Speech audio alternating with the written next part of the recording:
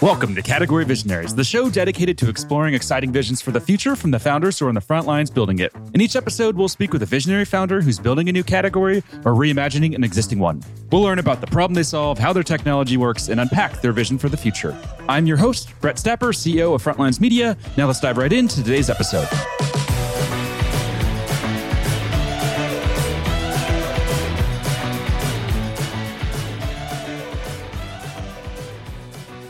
Hey, founders, and thanks for listening. Today, I'm speaking with Joe Gagnon, CEO of 1upHealth, a healthcare data platform that's raised over $75 million in funding. Joe, thanks for chatting with me today. Hey, Brett. Pleasure to be here. As I was preparing for this interview, I came across some content from yours and talked about all of your adventures that you've done. I know you're an endurance athlete. I'm an aspiring endurance athlete. I told you in the pre-interview, I've done a few ultra runs. So I'm getting into this world. And as I've gotten in this world, I have a lot of my friends ask me, why? Why do I do it? Why do I put my body through this? So I want to turn that around and ask that to you. Joe, why do you do this to your body? Hey, Brett, that's a good question. The community of us who do this, we always ask it, even though we sort of figure it out.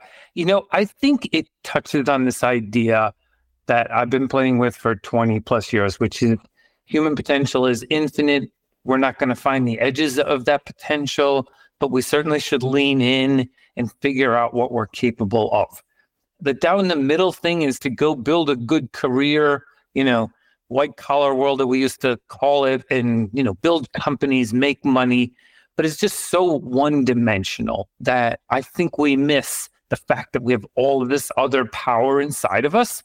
And one of the ways to find out how much power we have is to take on other struggles, whether it's the sort of the Buddhist idea of suffering or just the idea of taking on a big challenge and finding out what we're made of. And an ultra marathon is a very intense and focused way of doing that. And every time you do one, in the middle, you sort of want it to be over. When you're done, you sort of want to do the next one because it starts to trigger parts of our biology that just lay dormant if we are only one dimensional. Have you had that be the case where after a race, you kind of look back and just wish you were back in that place? I was telling my fiance that after my first ultra, like for probably 3 or 4 days, I was almost in a state of depression. I was looking back at like that pain cave that I was in, 80% of the way through the race. And I wanted to be back in that place for some dark reason that I could never articulate or explain. But have you ever had that happen? Yeah, I think that there's some reasons why. I think, the setting is as difficult as it is, it's somewhat controlled, and it's controlled by us. So that's a very comfortable feeling. Even if we have, there's a difference between pain and suffering, right? The pain of a broken leg is not the suffering that we feel when there's discomfort. And I think the reason why we like to go back into it is it's something that we can actively work on and be productive about it. Because you get these inputs and you're like, what do I do with it? Matter of fact, I think it got me as a better board member on the companies that I've run because I had to resolve issues that were annoying, whether it be I had a rash or I fell and got bruised or I was hungry or tired. And those kinds of feedback systems make us problem solve. And in a board meeting, when someone says, why'd you miss your numbers? Or, what about the competitive landscape? You have a sense then of what to do with that difficult question because you've sort of processed it on your own and you're not really reliant on others. And I think it's just really this idea of getting to practice what you really want to be good at that carries through beyond just a race, but into life. Love that. What's the craziest adventure that you've been on so far when it comes to endurance and pushing yourself? What's the wildest adventure or craziest story you could tell us? Yeah, in 2017, I ran a marathon on 6 continents in 6 days. So I went from Sydney to Singapore to Johannesburg to London to Sao Paulo to LA. So basically 12 hours in a continent or a country and 12 hours on a plane. Took 6 overnight flights in a row, slept 14 hours, ran 157 miles, flew 37,000 miles, didn't lay down for an entire week. And, I pushed this edge of the system that I run here called Joe Gagnon. And, Brett, what was amazing was just that I did this physical endurance thing with the people I met and the excitement that it brought and the the challenge that people took on to participate, because they would say, hey, do you mind if I run 5 miles with you? Because I just want to be part of this. And so it was just like this amazing combination. The coolest part about it is that I just created the idea and went and did it. Didn't ask for permission. Of course, there's no one to ask permission of. But, like maybe people say, I'd love to go climb Mount Everest. It's probably unrealistic for many reasons. But you can take a week and create an incredible adventure. You can manufacture and then go execute and find out what all of that means. It was just unbelievable. That's awesome. What's next on the list of adventures and ways to push yourself? Yeah. So I think one thing that I'm just trying to get to is the consistency, some of it. This year I set out to do 100,000 push-ups and run 3,000 miles. The consistency of having to run 8 miles a day and do 300 push-ups a day is a different kind of challenge than just doing a 100-mile race over 24 hours. And so one of the things I think is to overcome, right? And because so much of what gets in our way, we can figure out how to overcome it. So if you're on a business trip and you show up late in San Francisco and it's 2 a.m. because you flew from the East Coast and you still have your 300 push-ups to do, what do? You're in your hotel room. Do you just sort of look at yourself and say, yeah, you can go to bed sooner. You did them yesterday. You'll do them tomorrow. No one will even know. And then you look back at the mirror and you say, are those the only excuses you have? Just get down and do the stupid 300 push-ups. And what it does is it's just teaching me that the noise that's in our head can be quieted through the discipline that we can drive by the choices that we make. So every year I set out new choices that drive a daily habit or a weekly habit or something that you can't avoid. And that's in addition to saying that, every year I'll run a 100-mile race. Every year I'll create another new adventure. And then the last part of it is to try and get other people out doing it. So, my goal is to support crew, pace, help people achieve their version of, the high performance life. That's awesome. Well, I hope to see you out at the, what was the race? The Desert Rats race coming up in April. Yeah, that would be fun. I love it. Well, I could spend probably a good 2 hours here talking about ultra running and endurance athlete, but I think it's time to probably switch gears and dive a little bit deeper into the professional side and the business side. So let's just start with a high-level overview of what 1upHealth does. Yeah, so 1upHealth is a cloud modern data platform for healthcare to allow us to take in any kind of data, put it in a standard web format. In our industry, we call it Spire, and make that data available to all parties. So a payer, a provider, a patient, a pharma company, any of them that want to interoperate and compute on that data, we do that for them. What about this problem that attracted you to this problem, and why this problem? Yeah, that's a great question. If we look back at both my career and sort of what's happened over the past 30 years in tech-enabled reengineering or tech-enabled transformation, most of it has happened because we built infrastructure, whether it was the internet, the web standards, the cloud, networking. All of these things allowed businesses to operate on an end-to-end process so that they could optimize for whatever they were selling, the people they were serving, and the way the operation needed to run. And so, we know this, right? In banking, how an ATM machine works, or in retail, because we could buy on our phone and have it shipped next day, or in travel and transportation, I can actually pick the aisle seat near the front of the plane on my phone. These are all things that were enabled by data and standards and compute. And so in healthcare, we have not done that. Healthcare still makes 100 million copies of paper records a year. There are companies who are faxing documents around. It does not allow for anyone to operate at the level they need to. It's a $4.2 trillion industry. We are ranked near the bottom in developed nations on, care quality, and the experience we all know is not where it needs to be. So we need to build a better infrastructure, this utility of sorts that everyone can leverage to operate better. And that's what we're setting out to do. Why is it so bad? Yeah, it's a good question. It's sort of a historical issue because we started off with, we had the family practitioner who came to our house and they knew who we were.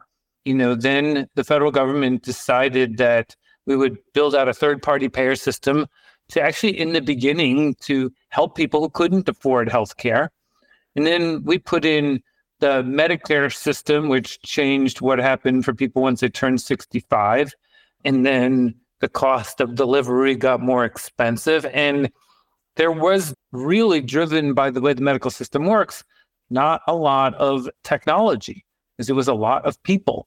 And so we have now spent the past 15 years trying to layer in technology into a business that never really used it.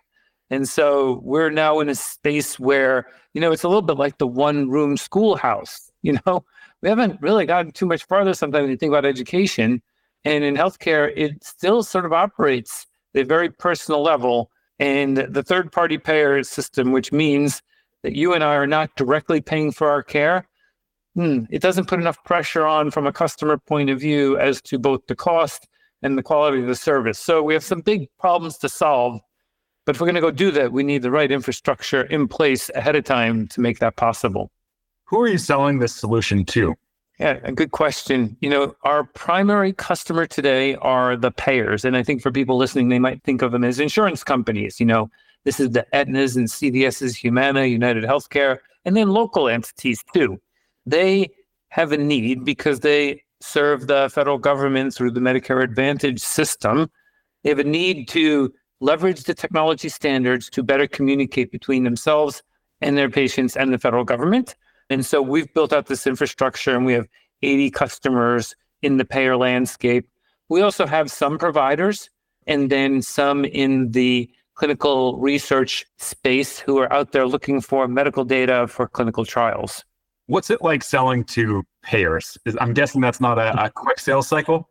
Yeah, it's not, and one of the things that we did here was, initially we were selling to more of like the app developer, and then we realized we could sell to the IT leader.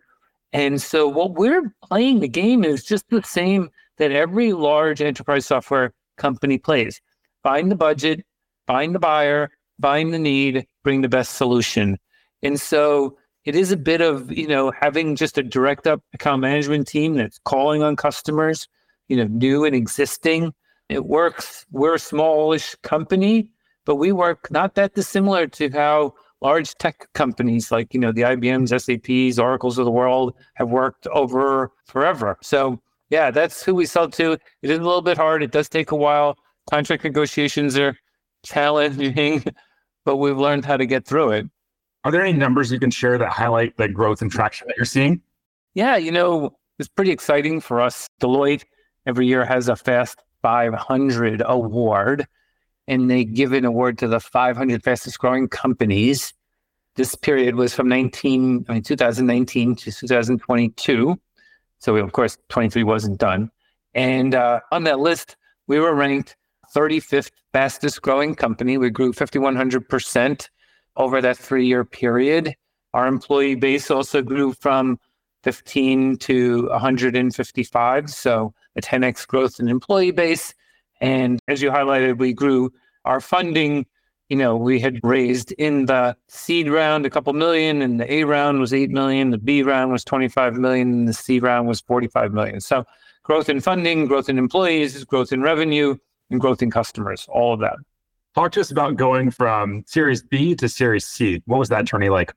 So that one is probably, let's say, it's like a little bit like going from high school to college. You're pretty smart, you know what you're doing, but then all of a sudden you're around a lot of smarter people who are much more mature, and you're like, oh, wow, this is pretty different.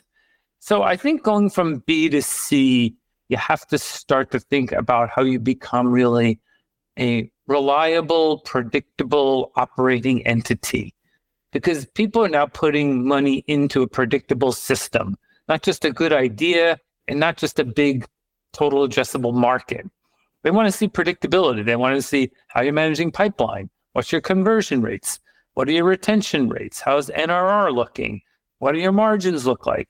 And so the dynamic of the conversation starts to feel like and we're not a public company and not have like a plan to do that, but the way you talk about a public company starts to show as you go from B to C, because the C round investor is now looking for a different return model and a different operating team, and they're not just sold on big ideas. They want big ideas and good operators. Makes a lot of sense. This show is brought to you by Frontlines Media, a podcast production studio that helps B2B founders launch, manage, and grow their own podcast. Now, if you're a founder, you may be thinking, I don't have time to host a podcast. I've got a company to build. Well, that's exactly what we built our service to do. You show up and host, and we handle literally everything else. To set up a call to discuss launching your own podcast, visit frontlines.io/podcast. Now, back to today's episode. And I know you started out as the COO, I believe that was in 2020, and then you took over as CEO in 2021. What's that like, taking over from a founder, and what was that transition like? Yeah, it's a very interesting balance. I've done this many times. This is the fifth time I've done that. And I have a deep respect because I've been a founder too, for the role the founder plays. They bring the idea, they have the inspiration, but for the most part, they're not an operator. It's not those two skill sets. There are some, my God, who have done amazing at it, right? I don't know, Bill Gates and Michael Dell and a few others, right? We could find 10 or 20, but not thousands. It's a different skill set. And so, my experience in having been an operator and a growth guy worked very well with the founder because, Ricky was great at building the proof of concept, getting them excited about an idea, but really wasn't that interested in building sales pipeline or HR departments or finance departments, or all the things you need to operate. And so, as the COO, I was happy to do that. But having been a CEO, I felt like that I could really help run the company and help him be successful by focusing on product strategy and direction. He got really interested in AI, and we played around with that for a year. And then he went off and started an AI company. And so it was a good natural progression. We both were on the board from day one, and we both knew that this was a possibility, but it wasn't a dependency. It was just a natural evolution, and we still have a great relationship, and Ricky still sits on the board. And I think that if we can do this more maturely in the industry of early stage to later stage companies, I think some companies will do better.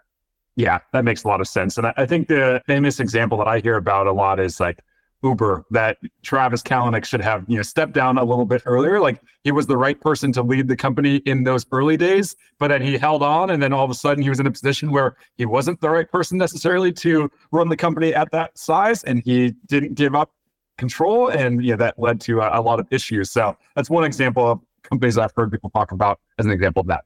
Yep, definitely. I think that none of us would want to run 4 legs of a relay race. You might be able to finish 2, but you certainly wouldn't finish 4. And I think it's just the natural evolution of a company and skill sets. And, we should all just find that to be okay. I don't think we need to run anyone out of town, but I think we need to be honest with ourselves about the stage and what the needs of the company are and who should lead at that point. Yep. Makes perfect sense. What about the competitive landscape? How do you think about the competitive landscape? Yeah, we are like an emergent company. So we have people and companies like our size that we compete with. But then there are some of the big cloud players, the Microsoft and Google and Amazons who have health data solutions. We can leverage their tech. They may want to bring in a Fire server. So every once in a while, there's questions about, should I go with a big cloud provider? And our answer is, why don't you just use their infrastructure, but use our solution? There are other health application companies who have made a foray into this space, but are really not focused on building out data infrastructure. And then because we're in the data space, of course, there'll be one day questions about the big data warehouse guys like Snowflake and Databricks. So we have a somewhat crowded space, but now that we have 80 customers, we probably have the most in this platform space right now in the industry. But here's one thing I learned, Brett, you're too far ahead of the market when you don't have competitors looking at the same opportunities you are.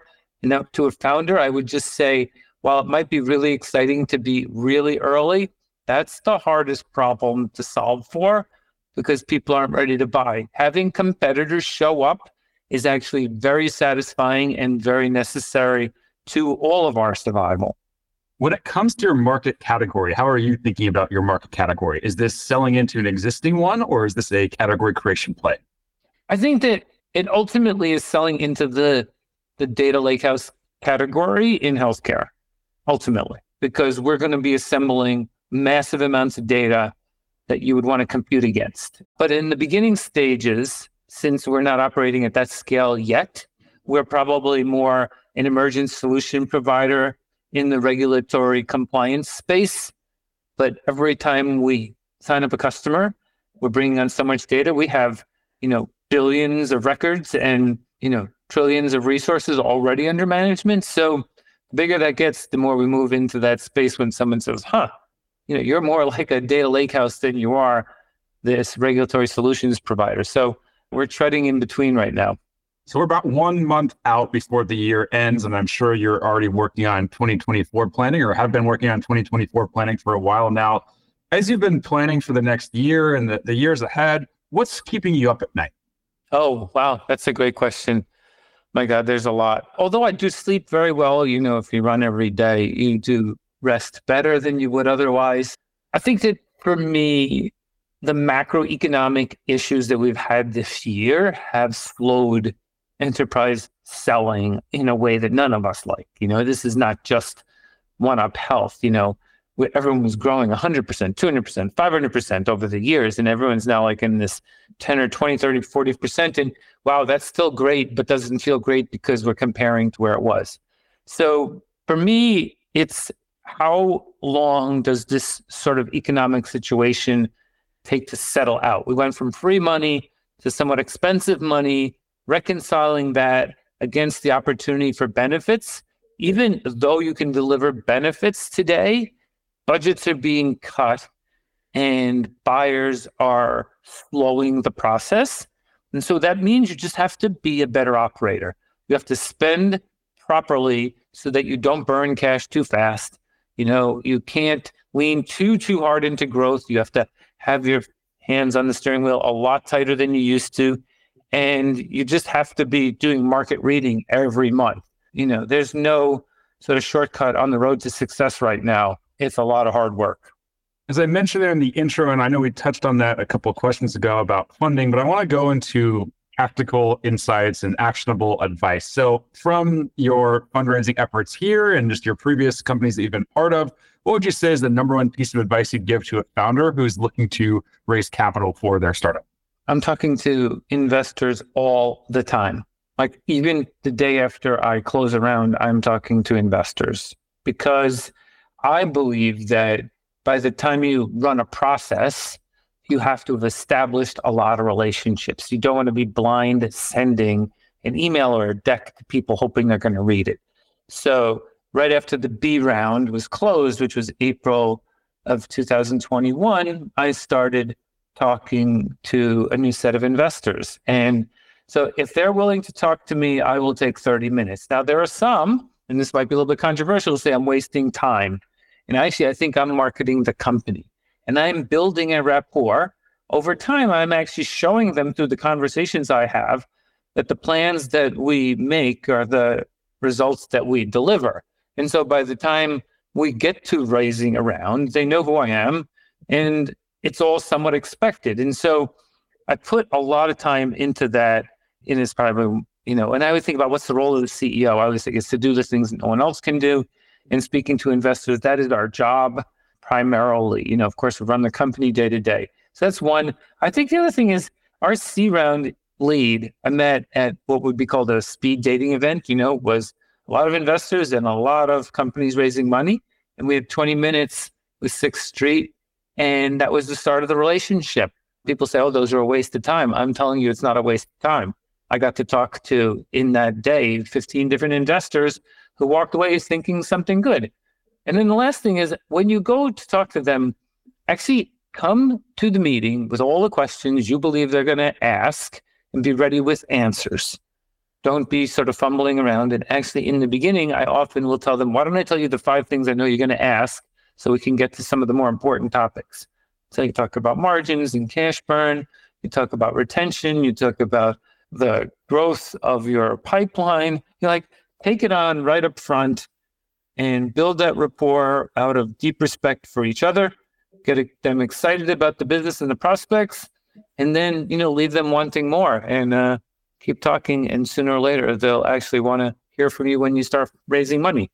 Let's imagine that you were sitting here having a coffee with an early stage founder in the enterprise healthcare space. Based on everything that you've learned so far, what would be the number one piece of advice you'd give them outside of fundraising? Know who your target customer is, know them intimately, describe them, and understand what their buying behavior is. That in the enterprise selling space, quota attainment has reduced year over year, every decade over the decade before. And you're sort of like, what's going on? And one of my friends runs a sales training team, and he's trained 20,000 enterprise salespeople over the past 20 years. And he says to me, there's two things that are going wrong. We don't know who the target customer is, and we don't do good time management. This is about being really practical. And it isn't about just that we have the best idea. These are people who we're selling into who at 5 o'clock want to go home and take their kids to the soccer game, right? They want the software to work. They don't need just promises of big ideas and billions of dollars of value creation. And so you have to take a very practical approach to it. Know who they are, know when they buy, know what their budgets are, who is the signing authority, and, really be practical, and you'll be better at selling. It's been part of my success throughout. Final question for you, Joe. Let's zoom out 3 to 5 years into the future. What's the big picture vision that you're building? Well, we're going to make healthcare better for all. That's the foundation of our mission. We spend $4.2 trillion on this industry. It's on the way to $6 or $7 trillion and 25% of GDP if we're not careful. We need better healthcare. We need better quality care. We need lower risk, and we need a better experience. And we believe that a data platform that's enabled every other industry to transform is necessary in healthcare, so that these beautiful doctors and nurses and people who are part of the system can just operate better. So that when you have coordination of care, no one has to carry around medical records with them. When you have a gap in care because someone didn't get a prescription filled and that really matters, we can notify you. Every bit of this is about better data to allow for a better operation. And when we get there, we'll save $500 billion to $1 trillion. We'll have healthier people, and even more beautiful, on the social determinants of health and on health equity, we'll be able to fund healthcare for people who cannot afford it today. And so we're on a mission to do this. And, but as we said, where mission meets purpose, I'm setting out personally to continue to make right lifestyle choices so that I can put less burden on the healthcare system. We can all be responsible about how we live. I can help the industry operate better. And, in the next 5 years, we'll all be, just happy to live that longer, happier, healthier life. And that'll be worth, everything. Amazing. I love the vision, and I've really loved this conversation. And I know it's going to be a huge hit with our audience. We are up on time, so we're going to have to wrap. But if there's any founders that are listening in and they just want to follow along with your journey, where should they go? A couple things. Of course, on LinkedIn, I publish a lot. I have a blog at livingthehighperformancelife.net. And then, you can read my book, The High Performance Life. It's on Amazon. Follow me on Instagram. And you could always just email me at joe@1up.health. And I'd love to help any way I could. Amazing. Joe, thanks so much for taking the time. Really appreciate it. Thanks, Brett. Keep in touch. This episode of Category Visionaries is brought to you by Frontlines Media, Silicon Valley's leading podcast production studio. If you're a B2B founder looking for help launching and growing your own podcast, visit frontlines.io/podcast. And for the latest episode, search for Category Visionaries on your podcast platform of choice. Thanks for listening, and we'll catch you on the next episode.